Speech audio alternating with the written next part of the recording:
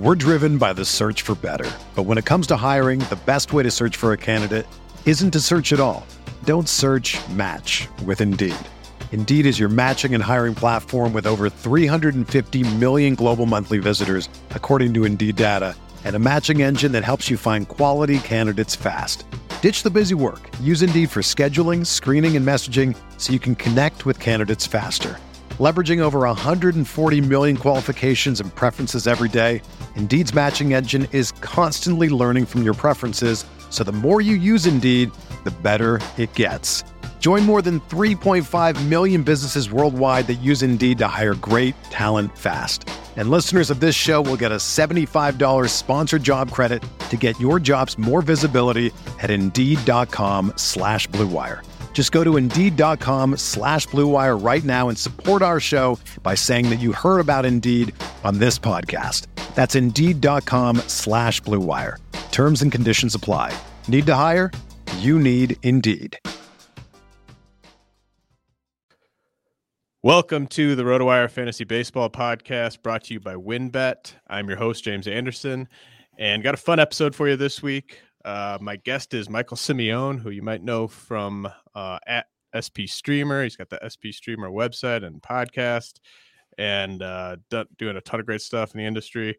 And we're going to have an episode today where we kind of, we've talked about, or at least I've talked about, having sort of a board where I'm really only drafting a set amount of players from the player pool. Roughly half the board, half the player pool is in play for me, and the other half I won't be drafting. That's kind of a method that I think a lot of people have kind of copied from Casey Cha, who's one of the most well-respected players in the game. Had a monster year back in 2020. But what we're going to do is Michael and I are both going to go position by position and pick a player who has a top 100 ADP over the past 3 weeks in 15-team draft champions leagues. They have to have a top 200 ADP, and we're going to go position by position and each say a guy that we will not be drafting this year for whatever reason. And then for outfield, we'll each pick a couple outfielders. For starting pitchers, we'll each pick a couple starting pitchers. So it'll be 10 players total, and we're going to start at catcher. But first, Michael, how you doing? Good. Thanks for having me on. And I like that you picked this type of, podcast segment because I do the same thing. I started it last year because I heard about Casey Cha's method. So I tried it out myself. And it worked out pretty well. So I'm hoping I continue to have success with it. So I end up doing this exact thing as well. Yeah, that's exactly why I asked you. I saw you wrote about it. And last year was my first year doing it too. And last year was my most successful year playing fantasy baseball. So I'm going to stick with it, even though it's probably not a large enough sample to say that I'm clearly a better player because of this method. But, I think it's kind of something that it seemed very intuitive, and it kind of checked out when I sort of heard about it as something that I've almost always sort of wished I was doing. And it, you do kind of remember all the times when you've taken a player that you didn't even like, didn't even want, but it was just like, oh man, he's sitting there. I can't believe he's still on the board. And, maybe it's just, you only remember the misses. At least I remember the misses more than I remember the hits usually, but, it feels better to end up with a bunch of guys that you believe in and just kind of focus on those players. So like when I'm drafting, I'm not looking at especially in slow drafts, a lot easier in slow drafts, but I'm not even looking at like the available players in the draft room. I'm looking at my board and seeing who the best player that I still have on my board is. Yeah, exactly. So as I said, we're going to start at catcher. Since you're the guest, I'm going to let you say your player first. And I have a couple positions here where I've got like a backup pick in case we have an overlap. But, for the most part, if we have the same guy, I'm just going to say we have the same guy because I think that would be maybe more interesting if we both pick the same player at a position. But with catcher, there's only 9 players to choose from. There's only 9 catchers that have an ADP inside the top 200. So who is going to be your pick at catcher for a player who you do not expect to end up with any shares of this year? So before I say my player, my question for you, James, is do you like to target catchers early, or do you tend to kind of wait? Because I've seen some contradicting opinions on this that I find pretty interesting. Like one is Rob DiPietro, who we know is very good at DCs, and he loves taking catchers early, says there's a big advantage. But then FTN just released a article out recently that showed like most of the top players actually took catchers later on in drafts, and they were very successful with it. So I'm just curious, which way do you typically like to go?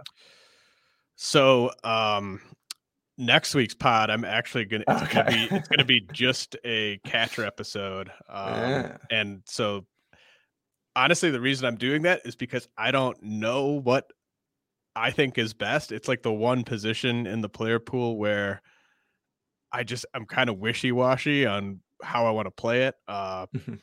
You know, I've said that I love Will Smith, and I've kind of been hoping that he sort of falls into my lap in drafts, but you know, so there's always someone that seems to rush out and grab him before I can, at least so far. I don't expect to be ending up with the top guys like Perez and Real Muto, but it's not because I wouldn't take them at the right spot. It's more just, you know, those guys go really early. I have ended up with Yasmani Grandal in one draft. I have ended up with Kyber Ruiz in one draft. But I also have been fine with ending up with like a duo of Elias Diaz and Omar Narvaez, that type of thing. So I'm kind of all over the place. I don't have a very sort of strict strategy. It's just kind of like, you know, who's going to be there for me. Yeah, same. I kind of like with different teams, I'm kind of doing it differently just to kind of see which one pans out, I guess. I mean, you could definitely win both ways, so it doesn't really matter. But my pick for the catchers to avoid is I put Dalton Varsho. And that's just because I get that he has like some stolen base appeal. But I feel like the contact numbers and stuff like that isn't that great with him. I mean, among catchers, he was 16th in WRC plus. You know, he didn't have a great WOBA OPS. He was top 10, but yet he's being picked as the fourth catcher off the board. So Steamer has him hitting for 253 with 16 home runs and 8 stolen bases. The only reason why I don't really like him for this season is kind of where he's going. I feel like you could get Wilson Contreras like 2 rounds later, and he's going to hit you more home runs. He's going to be close in stolen bases, if not even with Varsho. And the average is a little worse, but I feel like I'd much rather take the more home runs with someone like Wilson Contreras, and especially because he's going to be playing every day. When they add that DH, I feel like he's going to get a lot more plate appearances. So I'm just kind of out on Varsho here, just because I feel like you could get more plate appearances and just as many categories with someone else later. Yeah. When we kind of went into this exercise, I expected to be picking Varsho. So I totally get where you're coming from there. He was actually kind of my honorable mention, sort of my second choice here. I think the reason I didn't quite go with him is because I guess I could see a scenario where I just keep getting shut out on the speed guys I want, maybe in the early rounds, and in kind of a desperate move, I go with him. It would probably have to be a league with an overall prize. I get the case, like, you know, I mean, he's being drafted, but there's smart players out there who are drafting Dalton Varsho. Yeah. And I think the case is pretty clear. I mean, if you look at that Arizona depth chart, you know, it's feasible that he could play every day this year and just be kind of a guy who's just getting a ton of starts in the outfield, might even lose catcher eligibility this season. But if you got a guy that's eligible at catcher who, say, plays in 145 games, you know, maybe the SP or maybe the Steamer projection is just way low on the playing time in that scenario. So that's kind of the case for taking him. I'm close. I'm much closer to you. Like, I think, banking on him to be someone that does play every day and taking him at pick, he's 99 over the past 3 weeks is his ADP. I mean, that's a premium pick, really. And so I would prefer to get Wilson Contreras, who you mentioned, 2 rounds later. But I guess I don't want to say I definitely won't have Dalton Varsho, but I most likely will not have Dalton Varsho either. Mm-hmm. My pick is Tyler Stevenson. And this, the catcher position was a little tough for me in this exercise. It wasn't the toughest position, but I get why people would be taking any of these 9 guys, depending on where they fall to you. But the reason I'm going with Stevenson is he's going 10 spots ahead of Kyber Ruiz. He's going over 40 spots ahead of Adley Rutschman. He's going almost 50 spots ahead of Mitch Garver. And I actually like all 3 of those guys more than Stevenson. So it's more of just an ADP. Like, if all those guys are gone and Stevenson's still there for me and it's like pick like 200, then maybe I would take him. But his max pick over the last 3 weeks is 177. And so I just don't see it happening with Stevenson. But I don't think he's a bad player. I think he's going to be a fine catcher. I think he could finish the year as a top 10 catcher, but there's just guys going significantly later than him who I like as much, if not more. Yeah, I think he's someone that a lot of people see will have a lot, think that he's going to have a lot more playing time, good ballpark, all those kinds of things. And then he's been hitting for average too, which is kind of hard to come by with catchers. He's on my board, but not necessarily a target of mine. I've been really landing on Grandal a lot. I just think, he's a little bit underrated, true power bat. And, he really killed it at the end of the season. So, yeah, I mean, if you think that, and like I said, I have him on one of my 3 teams so far. If you buy into how he finished the year, and Grandal has always been a guy who plays a lot. Yeah. And so that's a great lineup to be in. And he is a guy that sort of has been falling. Like I said, like Will Smith never falls into my lap. Even like Wilson Contreras just hasn't seemed to kind of fall for me. But Grandal, I think in some drafts will be there past ADP, and that's how I ended up with him. Okay, let's move on to first base. I will go first this time. All right. And I've said on the show earlier this offseason that basically my board at first base doesn't really start until CJ Cron. So there's a ton of guys that I could say here. But the guy I'll go with is Matt Olson. And I love Matt Olson, like as a real life player. I love him in Dynasty. I took him in the second round of the RotoWire Dynasty mock. So I'm not anti Matt Olson at all, but in terms of a roster build in a redraft league, taking a player in the 4th round who is not gonna hit 300 and is not gonna steal bases at a position where there's players I love going, outside the top 150, it's just not something I could ever see myself doing. And like I said, I think Matt Olson's going to be very productive this year. He could hit 40 home runs. He could have well over 200 runs plus RBI.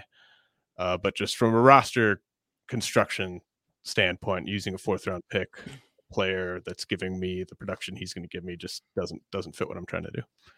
Yeah, my pick kind of aligns with your thinking. Mine was Jose Abreu, and it's the same thing. I mean, first of all, first base seems pretty deep, and there's a good cluster of guys later on where you could get power from. A lot of home runs, a lot of RBIs there, and I feel like spending early for someone, a power bat like Olson or Abreu who don't steal bases, doesn't really make any sense when you could just wait later on and grab like a CJ Cron or a Joey Votto or something like that, because you can easily obtain the same stats later on, just, not as good as an average.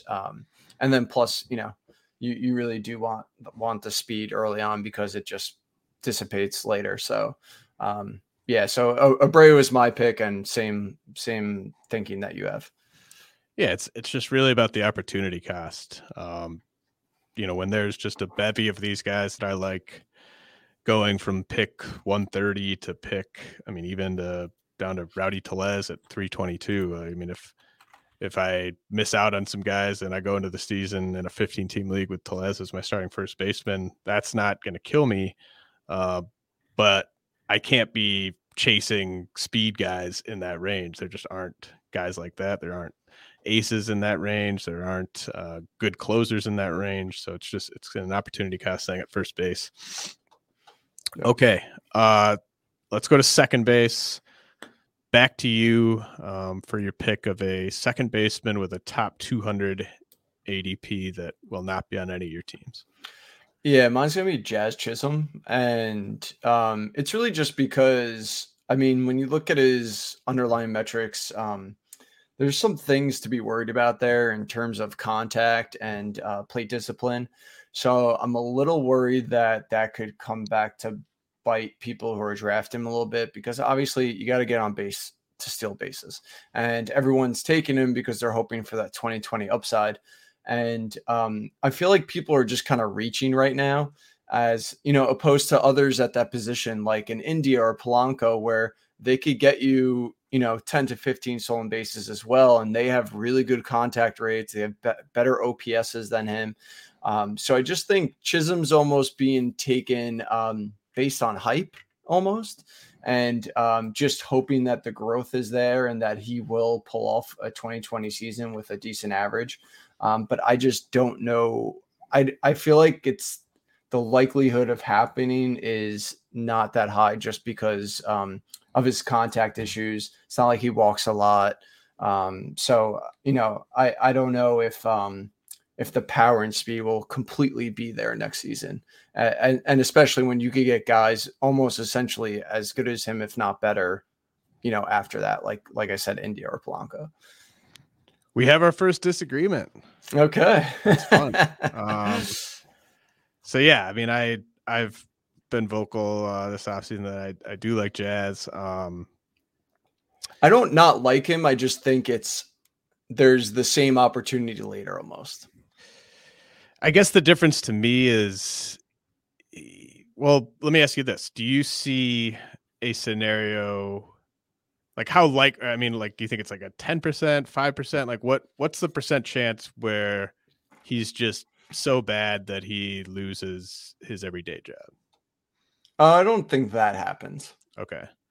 Because to me, if he keeps his everyday job, I think 20 steals is the floor basically, and he could steal over 30, which I don't see as being the case with India.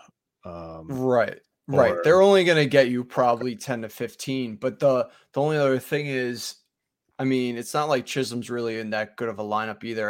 I feel like he's not going to be able to get you as many runs as RBIs as the other two either.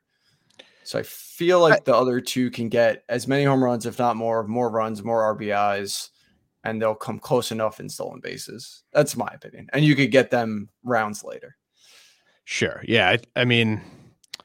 I'm willing to pay to me, he's kind of one of the last. Him and Tommy Edman kind of are sort of the last. Well, maybe you might say Miles Straw, but if you're just looking for a guy that can get you 25 steals and play every day, once those guys are kind of gone, there's not really anyone left, and so that it's just kind of how much do you value the extra maybe 10 steals? Because I think you're right. I think Polanco and India do probably score more runs and do get more RBI.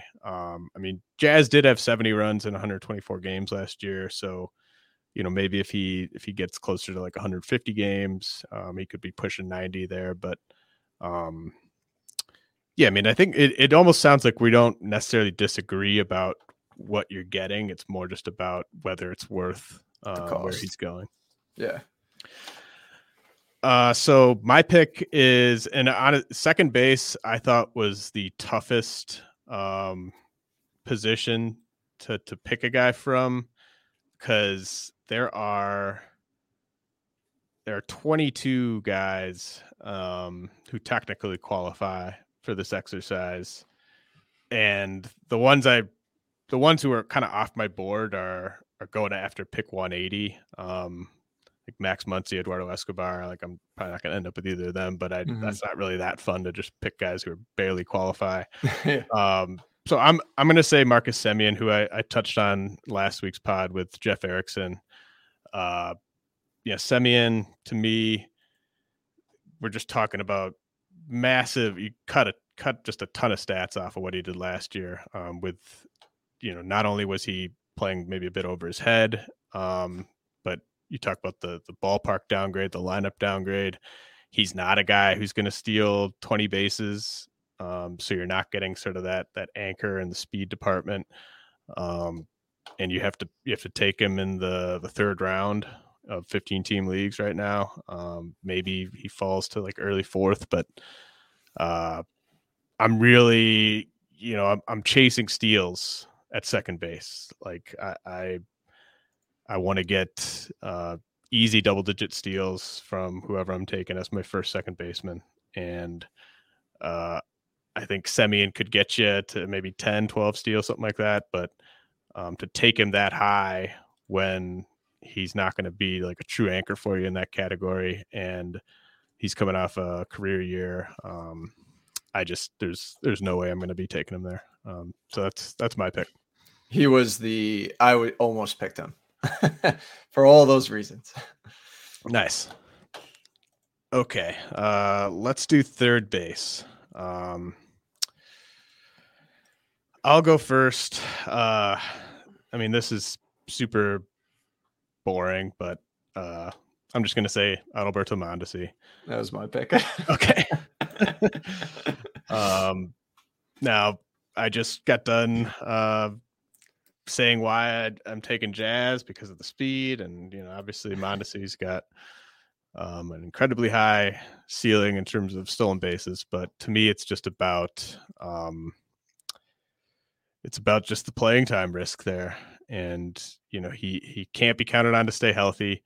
I think with Bobby Witt coming, with Nicky Lopez having a good season, it's a very real possibility that Mondesi is kind of a bench infielder for them for a good chunk of the year. So I don't think you can count on the playing time either from a health standpoint or from just a role on the team standpoint. And if you take Mondesi, that's going to inform the rest of your draft, right? Like, if you're not taking Mondesi saying, well, maybe I get 40 steals from him, maybe I don't, because you're using a fourth round pick to get him.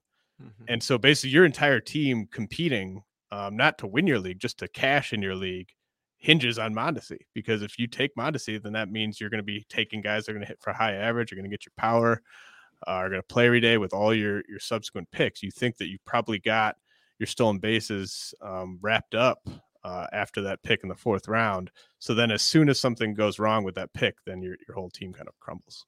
Yeah, and I think that's the problem with Mondesi, is that a lot of people too will take him and just think, okay, I'm good with steals, don't have to worry about it. But then when he goes down, you have no one else stealing bases, and that's a big issue.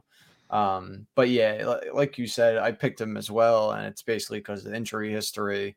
And it's just something you can't ignore, and he's still way too expensive in Trask. He was last season and still is this year. I'm surprised. I guess people just in their mind think, if I could just get half a season from him, then maybe it's worth it. But he would have to go absolutely crazy for that to happen. He would have to put up 2020 numbers where he stole 24 bases and 233 plate appearances. But like, what's the likelihood of that happening? You know what I mean? Yeah, the price is just crazy to me. Like, I don't understand why it's still going so high. Maybe if he was going like around pick 100 or something, then it's something where you just kind of roll the dice and you assume you're going to get 20 steals from him in between the injuries and stuff, and it's worth it. But yeah, I can't pay that price. Okay, let's do shortstop, and I'll let you pick first here. So I went with Bobby Witt Jr., who you actually just mentioned. Obviously, really good player in AA, AAA last season. He hit roughly 290 with 33 home runs, 29 stolen bases. So a lot of appeal there. I mean, everyone's assuming that he's going to be either he'll start with the club opening day, or after minimum time serviced. But I don't like to buy into rookies, especially when we've never seen them at the MLB level. I mean, we saw how much Kelnick struggled, Bruhan struggled. It's just, I feel like you're taking a true shot in the dark there.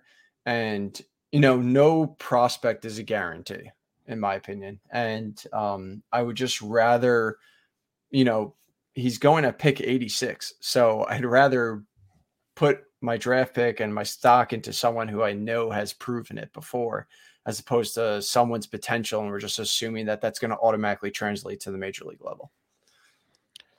Yeah, no, I think you laid that out very well. I wouldn't take issue with any of that. Bobby Witt wouldn't be a guy who, if his ADP was like, 140 or something like that, I could see myself ending up with him, at least in a couple of leagues, but there's just no chance I'm taking him where he's going right now.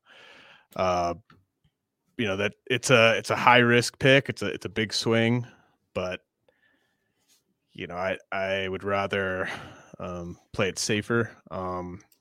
My pick is going to be Corey Seager, who has a ADP of 78 over the last 3 weeks in these 15-team draft champions.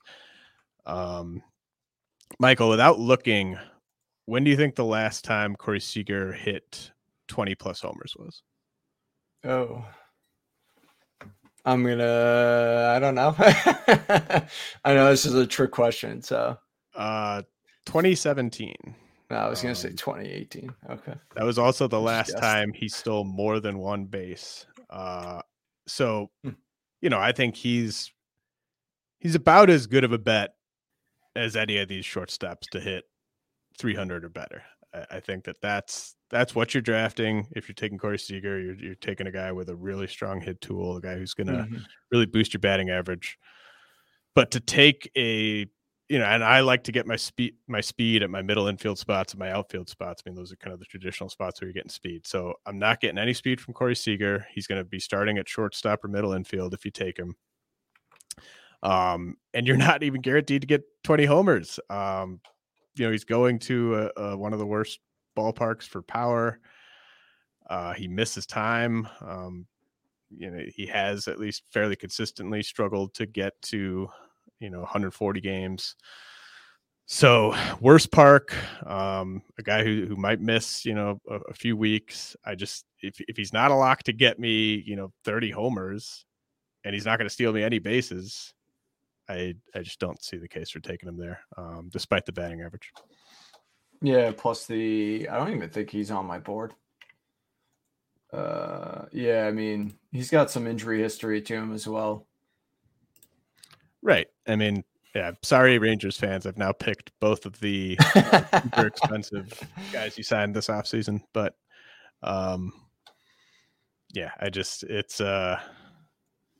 he's a good player. Like if Corey Seager was an outfielder or a third baseman or probably not a first baseman, but if he played another position and was going to hit 300 and maybe get me 20, 25 homers in a best case scenario, he might not be off my board, but it's tough. If you just get 0 steals from shortstop, it's tough. Yeah. Okay. We are going to head to a quick break, but when we come back, Michael and I will both give some picks for outfielders we will not be drafting this year. We're driven by the search for better. But when it comes to hiring, the best way to search for a candidate isn't to search at all. Don't search, match with Indeed. Indeed is your matching and hiring platform with over 350 million global monthly visitors, according to Indeed data, and a matching engine that helps you find quality candidates fast. Ditch the busy work. Use Indeed for scheduling, screening, and messaging so you can connect with candidates faster. Leveraging over 140 million qualifications and preferences every day, Indeed's matching engine is constantly learning from your preferences, so the more you use Indeed, the better it gets. Join more than 3.5 million businesses worldwide that use Indeed to hire great talent fast. And listeners of this show will get a $75 sponsored job credit to get your jobs more visibility at Indeed.com/Blue Wire. Just go to Indeed.com/Blue Wire right now and support our show by saying that you heard about Indeed on this podcast. That's Indeed.com/Blue Wire. Terms and conditions apply. Need to hire? You need Indeed. The best way to learn a language? Immersion. Living where the language is spoken and using it every day. But if that's not in the cards this year, you can still learn a language the second best way, and that's with Babbel. Be a better you in 2024 with Babbel, the science-backed language learning app that actually works. Don't pay hundreds of dollars for private tutors or waste hours on apps that don't really help you speak the language. Babbel's quick 10-minute lessons are handcrafted by over 200 language experts and help you start speaking a new language in as little as 3 weeks. Babbel's designed by real people for real conversations, and their tips and tools are approachable, accessible, rooted in real-life situations, and delivered with conversation-based teaching, so you're ready to practice what you've learned in the real world. Here's a special limited-time deal for our listeners. Right now, get up to 60% off your Babbel subscription at Babbel.com/Blue Wire. That's 60% off at Babbel.com/Blue Wire, spelled Babbel.com/Blue Wire. Rules and restrictions apply. Another day is here, and you're ready for it. What to wear? Check. Breakfast, lunch, and dinner? Check. Planning for what's next and how to save for it? That's where Bank of America can help. For your financial to-dos, Bank of America has experts ready to help get you closer to your goals. Get started at one of our local financial centers or 24/7 in our mobile banking app. Find a location near you at bankofamerica.com/talktous. What would you like the power to do? Mobile banking requires downloading the app and is only available for select devices. Message and data rates may apply. Bank of America NA, member FDIC. If there's one thing we appreciate here at RotoWire, it's making good decisions, and even more so, making the right decision. Listen up, folks. I have an incredible offer for you with RotoWire's newest partner, WynnBET, the premier digital casino and sportsbook app. WynnBET is now the exclusive sponsor for RotoWire's fantasy podcasts. WynnBET brings you all the latest action with a user-friendly interface, moneyline bets, boosted parlays, over-unders, round robins, live betting, and so much more at your fingertips. Want a break from sports betting? Head into WynnBET's digital casino and take a spin on roulette, double down in blackjack, slam the slots, or try your hand at baccarat. WynnBET is currently available in 7 states: Arizona, Colorado, Indiana, Michigan, New Jersey, Tennessee, Virginia, while rapidly expanding. At WynnBET, the possibilities are limitless. WynnBET is currently offering all RotoWire listeners a risk-free bet up to $500 on your first wager. Download WynnBET now. That's WYNNBET. WynnBET, the exclusive partner for RotoWire's fantasy podcast. All right, we are back, and we gave you a catcher each, a first baseman each, a second baseman each. We had the same third baseman, and we gave you a shortstop each that we will not be drafting. Michael, I turn it over to you for your first outfielder who will not be on any of your teams.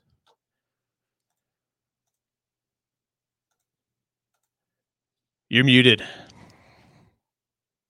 All right. You're not the first person. You're not the first person to do that. I muted mute myself that when other people are reading for your ad. Yeah. I was gonna say before he said that, something interesting just came out that the Orioles are actually they're raising their left field wall and moving it back in Camden Yards. Interesting. Oh, interesting. So my pick is Adolis Garcia. He's closer towards the end of 200, and I get the appeal he brings with the speed and the power, but I feel like you're really just riding that first half surge that he had. If you look at his rolling WOBA, essentially just kind of goes straight down. In the first half, he had 22 home runs. In the second half, he only had 9. Basically every statistic he has, if you look at it, it completely dipped in the second half. And I just think that it's super risky. Even I know this is a little bit later in the draft where you can take some risks, but I wouldn't be surprised if he struggles mightily and basically doesn't return the value that of where you're drafting him, basically. We have another overlap, but I have a backup outfielder, so I am going to give 2 outfielders still, but Adolis Garcia was going to be my second pick. Yeah, I mean, 68 WRC plus over his last 57 games last year. If he's even close to that same guy, I mean, I think Leody Taveras is still a guy that they are going to try to develop. Reminds me a little bit of Danny Santana with the same team a couple years ago. Good call. So just, kind of like with Mondesi, he's a speed guy that I think is a major playing time risk. And so if you're taking a guy like that, even like kind of later in the top 200, you're banking on 15 plus steals from Garcia if you're taking him there. And I just don't think you can count on him for those. Mm-hmm. And he could just crater your batting average before losing his job, and then you're left scrambling. My first pick at outfield is going to be, this is a guy who has a lot of fans on baseball Twitter, so this is not a easy layup pick like Adalberto Mondesi was at third base, but Yordan Alvarez, who has a ADP of 32. So he's going early third round, and very similar to my rationale with Matt Olson. Just, I'm getting no speed. I'm using a pick where, I could be getting maybe someone like Whit Merrifield there. Maybe I could get a guy like Tim Anderson there. Maybe I could get a borderline ace there. Maybe I could get an elite reliever there. Just guys who are going to give me production that's tougher to find. And, for instance, I'm not sure how much I'm going to end up with this guy either, but Eloy Jimenez has an ADP of 76. And I really don't see much difference between Yordan Alvarez and Eloy Jimenez. Obviously, Alvarez is coming off a year where he produced, beyond probably expectations, at least from a playing time standpoint. But like, I think last year was a borderline lost year for Jimenez. I mean, he came back from injury, wasn't quite himself. But I mean, just from a talent standpoint, a pedigree standpoint, if we're just grading hit tool power, like I think Jimenez is right there, and you can get him like 40 picks later, 45 picks later. So I'm not into using that high of a pick on a 4 category guy at outfield. So does that mean you're out on Trout as well? Well, I have taken Trout. So I think, that's a good, you kind of pin me down in a solid way there. I think what I've said with Trout is, I wouldn't project him for more than 5 or 6 steals, but I mean, no one would be surprised if he stole like 12 bases, because he does still have elite speed. Yeah, and I think he's a better bet to get you 40 homers than Alvarez. Yeah, and honestly, I don't even think. Trout is. They're both kind of injury risks, right? Yeah, I would say equally. But yeah, it's a fair counter on Trout. You could. I'm with you. I'm not taking either of them either, just because, like you said, speed and then plus injury history. Okay, who's your second outfielder? Yeah. So it's gonna be Byron Buxton. I feel like he's definitely going to have one of those seasons where he finally plays the entire year and is definitely like one of, if not the top fantasy baseball player. And I hope that maybe that year I just happen to have one share of him, but he's just so injury prone and it's so hard to buy into him. I know everything that he brings, but that early in the draft, I'm looking for, high floor guys that don't have this injury history. I went back and looked in 2021, he missed 111 days. 2020, he missed 12. 2019 missed 72, and 2018 missed 57. So it's just so many injuries and so much playing time missed where you just cannot afford that early in the draft. So love the potential, love everything about him. Really, really good player, but until he could prove he's on the field, it's hard for me to take him that early in the draft.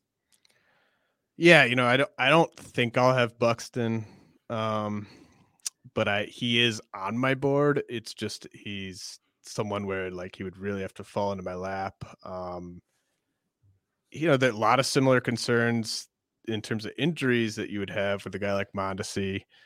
I think the edge Buxton has over Mondesi is he's just a way better hitter, and he's gonna definitely be playing when he's healthy. You got to bake in the missed playing time with him, so he'd have to fall way past ADP for me to get Buxton. And his ADP over the last 3 weeks is 64. My second outfielder was going to be Adolis Garcia, who you mentioned, but I had a backup, and that backup is Eddie Rosario, who, let's see, Rosario is going at pick 161 on average. So, he's going fairly late in the top 200, but I just think he's a pretty mediocre real life player. We don't know what team he's going to be with. He was worth less than a win above replacement last year in 111 games. So it's just, I don't think you can count on him getting to 400 plate appearances. He could. Are you going to also just expect the 11 steals last year to carry over, because he hadn't stolen double-digit bases since 2015 prior to last year? So it's just, I think it's you just can't really bank on him for a ton. And he's getting drafted. Like, I think people are buying into what he showed with Atlanta, but I mean, you got to remember the reason that he ended up in Atlanta is because he was so bad with Cleveland prior to that. So I don't know. I mean, I don't know if a contending team wants him because of how bad of a defender he is. I don't know if a rebuilding team wants him because he's heading into his age 30 season. So I think there are enough question marks there that I would not use a top 200 pick on him. Yeah, it's a good point. I think it kind of depends where he goes. But like you said, and he's not a good player in real life as opposed to fantasy because this defense. So playing time is definitely a risk there. And I pretty sure I have 0 shares. And yeah, it's a good call. Okay, let's head over to starting pitcher. I will pick first here. And I'm going to go with Carlos Rodon.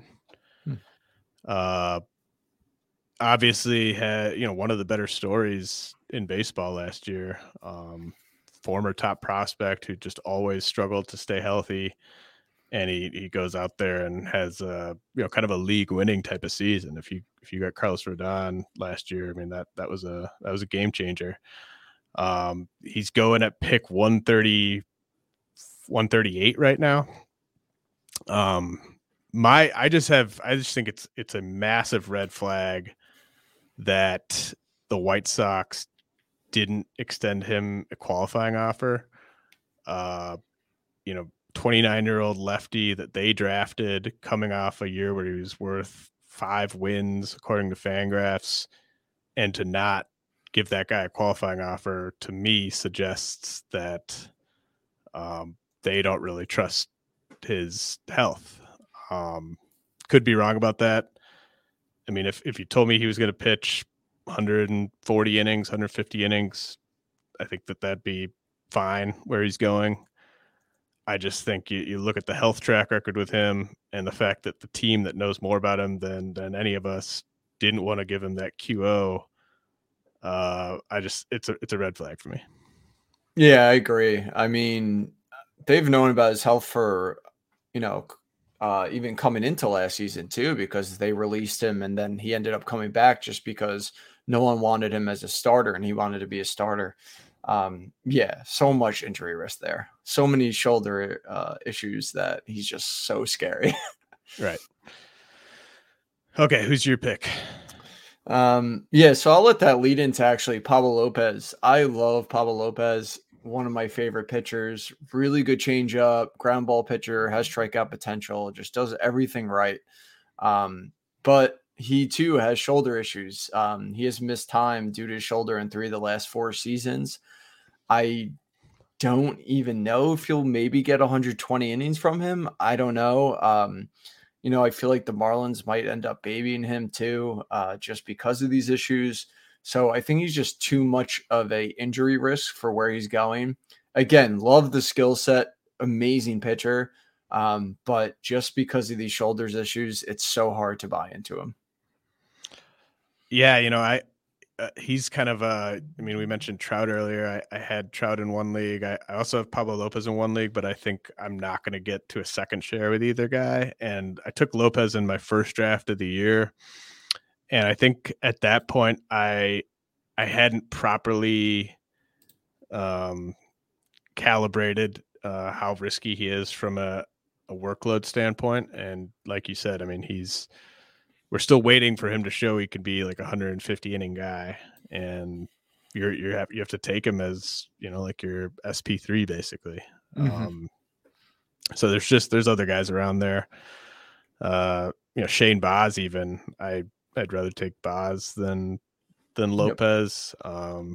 Probably rather take Eovaldi and Zach Gallen, Luis Garcia with the Astros. Definitely. But there's another guy going around there who will be my second pitcher, and that'll be Logan Gilbert, who I know you've done a decent amount of work on.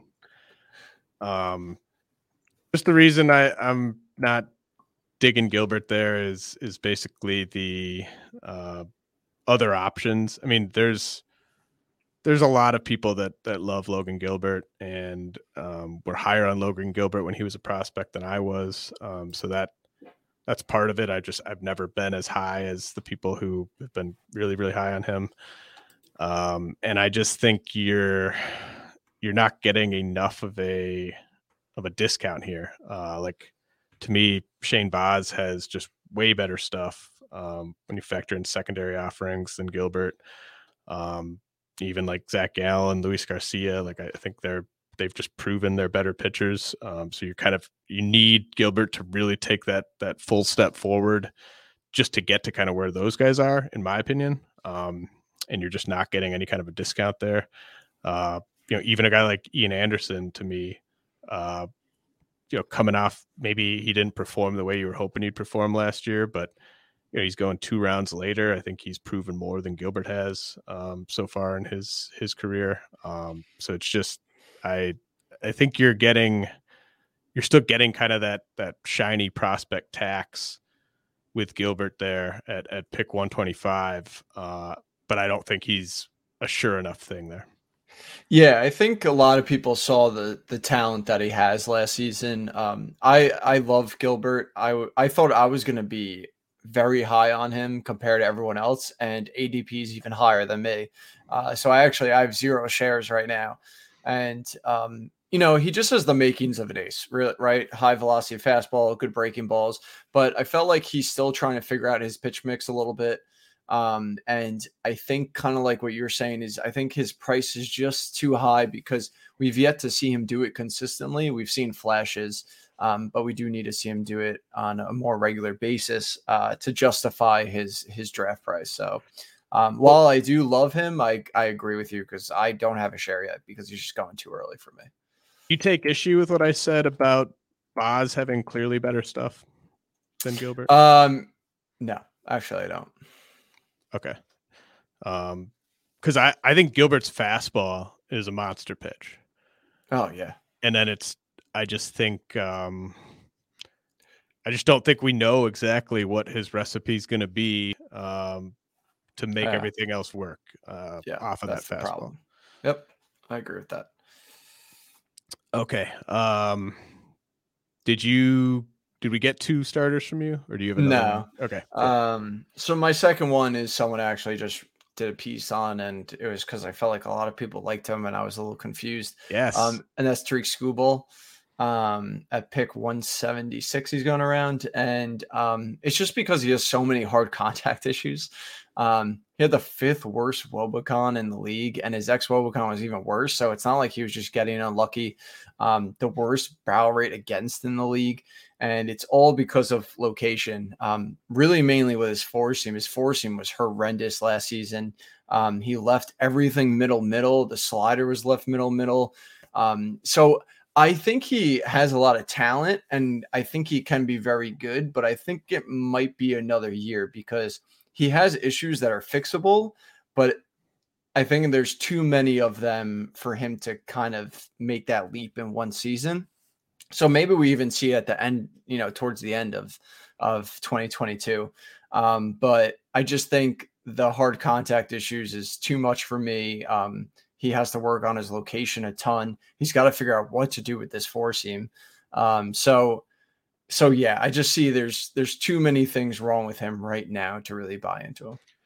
So Scuba was going to be my backup. I had a backup at outfield and a backup at starting pitcher. Okay. And just the way things went, I got to get my 2 guys in before that. But like Scuba, yeah, if you'd taken one of my guys, Scuba would have been my pick. I think you laid it out very well.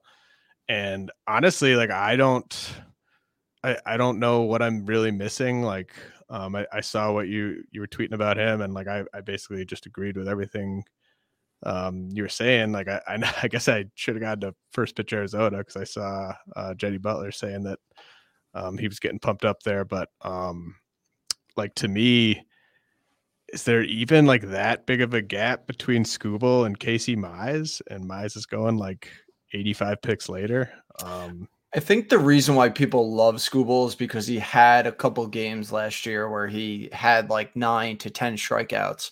So people just, I guess assume that means that, there's, more of that coming, which, yeah, it's possible, but I don't see him, fixing all those issues right away. Yeah. And you gotta take him inside, the top 200 most likely if you want to get him. Yeah. And yeah. There's other guys going around there, like I like Tanner Hawk more. I like Patrick Sandoval more. Even just old boring guys like Alex Wood, like the 3 Giants guys, Wood, Descafani, Cobb. I like all 3 of them more than Scooble. So yeah, it's just I don't really understand the price. Okay, we are to our final position, relief pitcher.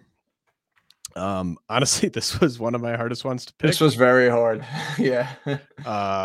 I don't have a full list of who all qualifies, but I just remember, at this position, beggars can't be choosers sometimes, right? Like there's only what, like 20-ish guys who you could say like he's probably the closer at this point. So it was tough for me to say I definitely won't take this guy. But who did you end up settling on? I decided to go with Camilo Duvall, and people are obsessed with him, and I get it. I like him. I don't doubt the skills. Really high strikeout pitcher, but I just don't know if I see the Giants going with a young relief pitcher like that right away, maybe, or even for the entire season. They loved using McGee, and McGee pitched really well for them. And if I remember correctly, I think Duvall only came in because McGee was hurt. So I just don't know if they're going to fully buy into him right away, especially because he's a young pitcher. I feel like maybe they'll end up going with a little bit of a committee approach, or they'll ride McGee for a while, at least to first couple months to start the year, and then kind of go back to Duvall for it. Or they could start with Duvall, and then if he struggles a little bit, they're not going to want to hurt his confidence, and they're going to take him out quickly and put McGee and just kind of do, like I said, a committee type of thing. So I think people are just buying into him that he's no doubt the closer, going to get a ton of saves. Whereas I'm just not too sure that that's going to be the case right now. Yeah, I considered going with Duvall, and I don't have any of him yet.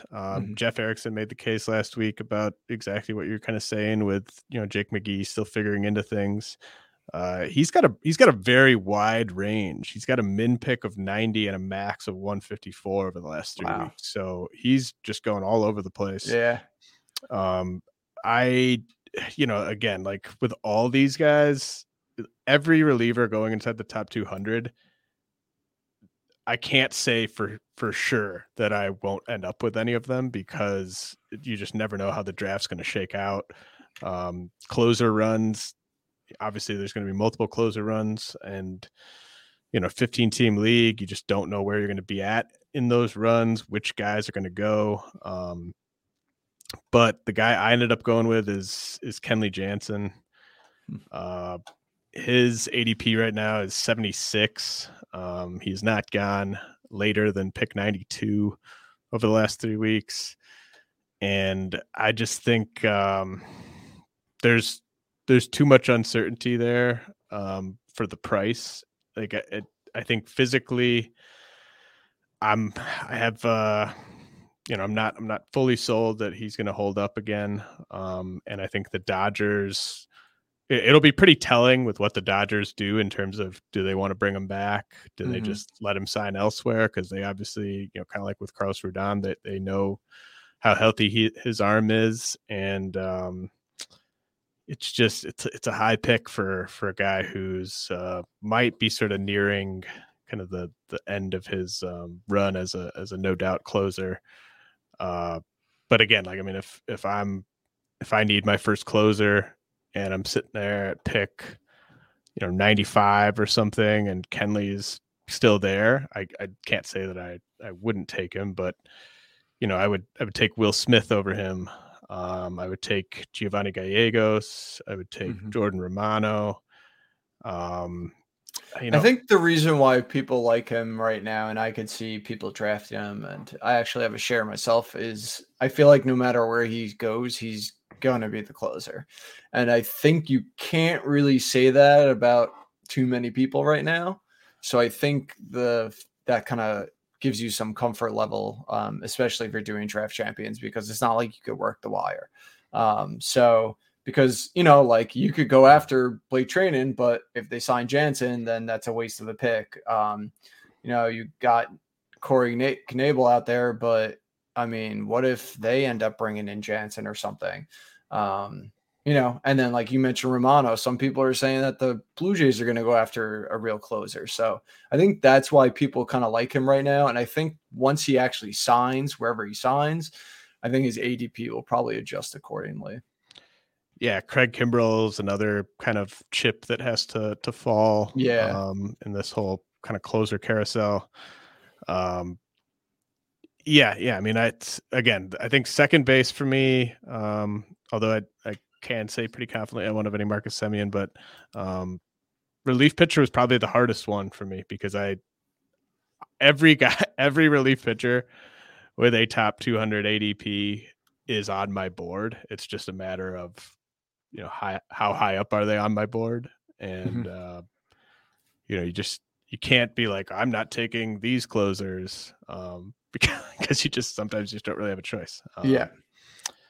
But yeah, I guess it's kind of a price thing for me with Kenley, because I don't know, the age and I don't know, I'm iffy on the health, but I think you're 100% right. Like, I almost think of him a little bit as Mark Melancon, because I know Melanson's getting all the save opportunities in Arizona.